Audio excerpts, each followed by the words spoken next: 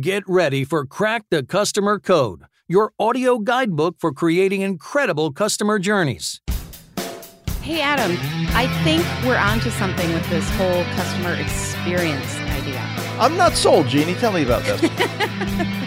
It's only been 372 episodes in 3 years, and I still haven't gotten you there. My wife says I'm unsellable, so you see, you're working there. Hey, I'm still in the showroom, right? I'm still kicking tires. Nice. Well, what I wanted to kind of talk about today was this idea of how loyalty programs, how loyalty for products and brands might be changing a little bit. And one of the things that worked in the past, which was this idea of kind of discounts, offering discounts or those types of rewards for loyal, and I'm putting that in air quotes, even though you can't see me, behavior, it's shifting to experience-based rewards for loyalty. And I got thinking about this because Reebok recently, remember Reebok? Did you ever wear the high tops with the Velcro? Missed that phase. Oh, that's so sad. I was hoping for photographic evidence of that because that would have been sweet, especially if you'd pegged your jeans in them. If you were to ask, and it's a shame you didn't, because now I don't have to answer, but if you had asked, did you ever wear black and white checkered Vans like Spicoli? Ooh. Yeah, those are kind of still cool though. Fortunately, I would be okay with that. Yeah, I'd be okay with that if you showed up in those today. I'd be like, awesome. But so Reebok has been out there a little bit trying to find their way a little bit because they had all this market share in the 80s and 90s. And since then, kind of the whole world of tennis shoes, gym shoes, athletic shoes, whatever you want to call them, has changed. And so they were purchased by Adidas whenever, and they're trying to figure out what to do with this brand. And so one of the things that they did recently was roll out a new website. And part of that was a new loyalty program that they're calling Unlocked. And so it's this Unlocked loyalty program. And if you sign up right away, you get certain things. Like I think you get free shipping from their site if you sign up. And it's a point system for various things. But what they're hinting at, and they haven't built it out completely yet, but what they're hinting at is that they're going to partner with fitness organizations and brands, and they're going to basically give you, as a member of this, more access to different events, different experiences instead of those discounts. So yes, you might get free shipping, which you can consider a discount, but it's really what they're really promoting is this idea of you're going to get access to all these cool experiences. So it's just a cool way to think about what will happen with loyalty programs of the future. Yeah, and my understanding is the experience is two-sided. They're giving the experiences as a reward, but they're also using the experiences to generate points. Right. Meaning you're getting points for social interaction, event interaction, all these kind of things. And that's an interesting way to look at it because, the side benefit, and it's really, I think in recent decades become more the primary benefit of all these reward programs is the data, right? It used to be the loyalty, but now it's the data. Yep. And it seems like a pretty obvious play to generate the data. Mm-hmm. I think that's a big part of it. And the other part that I think they're kind of learning from, or at least modeling after a little bit. Some other brands are doing this really well. And one is Under Armour, but they're still using discounts as kind of the carrot in some ways. But Under Armour has, they own now, I believe, all these different fitness apps like Map My Run and MyFitnessPal. And what they do is they actually kind of reward you for interacting with those apps. So to your point about data, like MyFitnessPal, people put in everything. Like they know every calorie you've consumed, everything else. Map My Run, they know how often you run, what you're looking for, what kind of terrain you like to run in, everything. And so if they can get all of that information, then they can offer you things that are aligned with that are more personalized. So they might say, hey, we noticed you do a lot of trail runs. Check out our new shoe that is just for people like you who do trail runs of 10 miles or more. So that would not be positioned for me.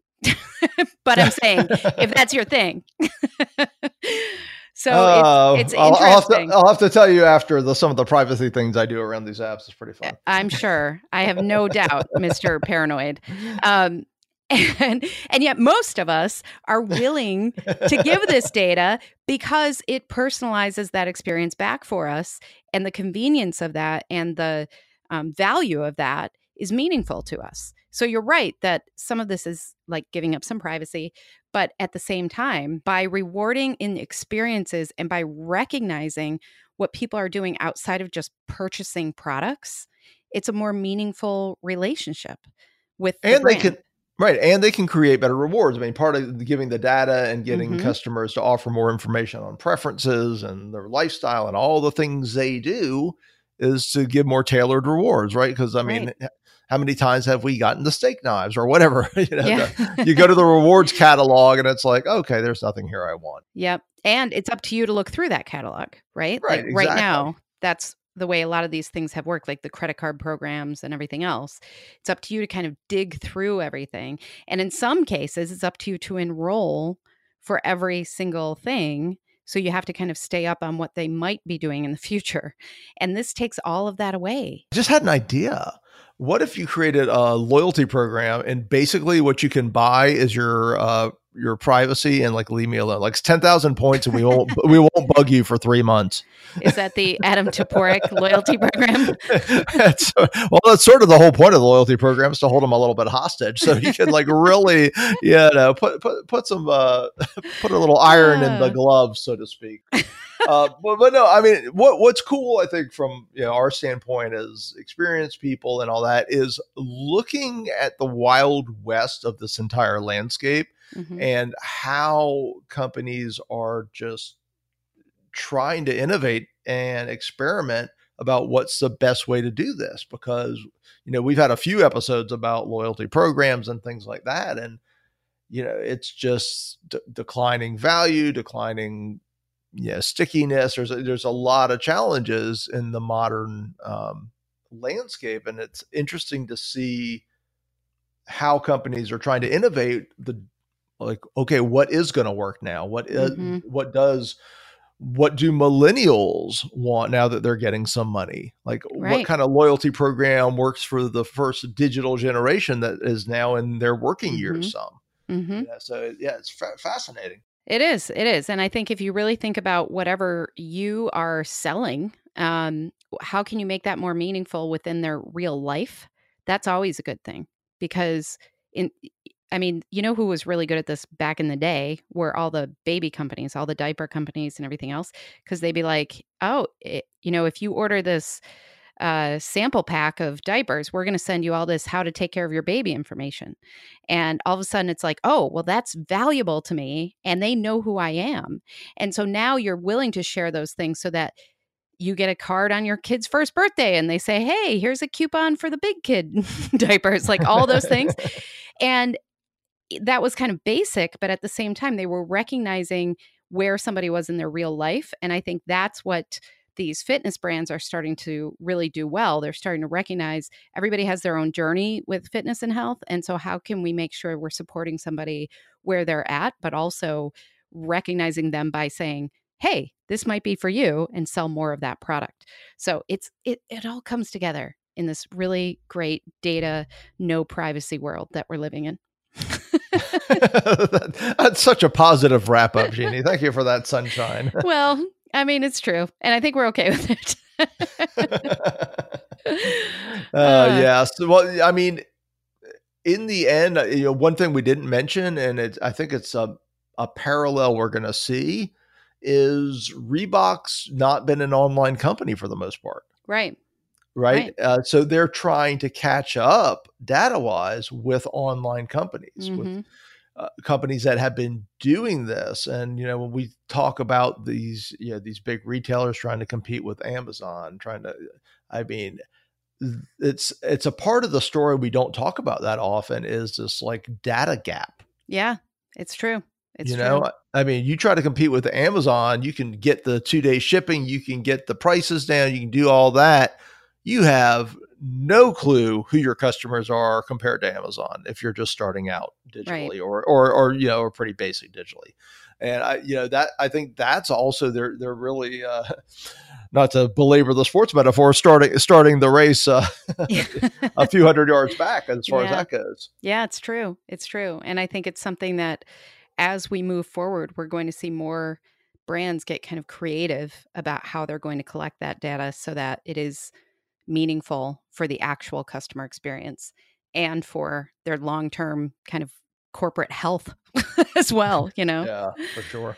Well, good luck to Reebok. I love that they're innovating and trying new things, and it'll be interesting to see how it goes. Yeah, I agree. So we're going to, go run now, right? That's our next thing. We're just going to go for a run with all of our apps so they can all follow us. Sure. Okay, well, we hope you go have a great run or do something, healthy for yourself. Thank you so much for listening to Crack the Customer Code. If you like us, and we really hope you do, please leave us a little rating or review over on iTunes or wherever you listen. Our good friend Eddie Turner liked us enough to say leaders who want to crack the code and grow should tune in regularly. So in his review. So thank you, Eddie. You're the best. Crack the Customer Code is a proud member of C-Suite Radio. Be sure to check out all the great business content at csuiteradio.com and csuitetv.com.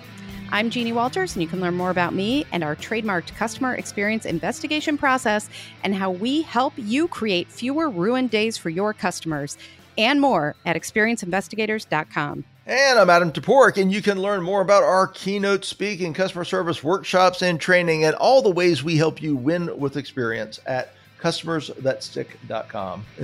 Excuse me, Jeannie. Wait, what? I just naturally blame you. Until next time, take care of yourself. And take care of your customers.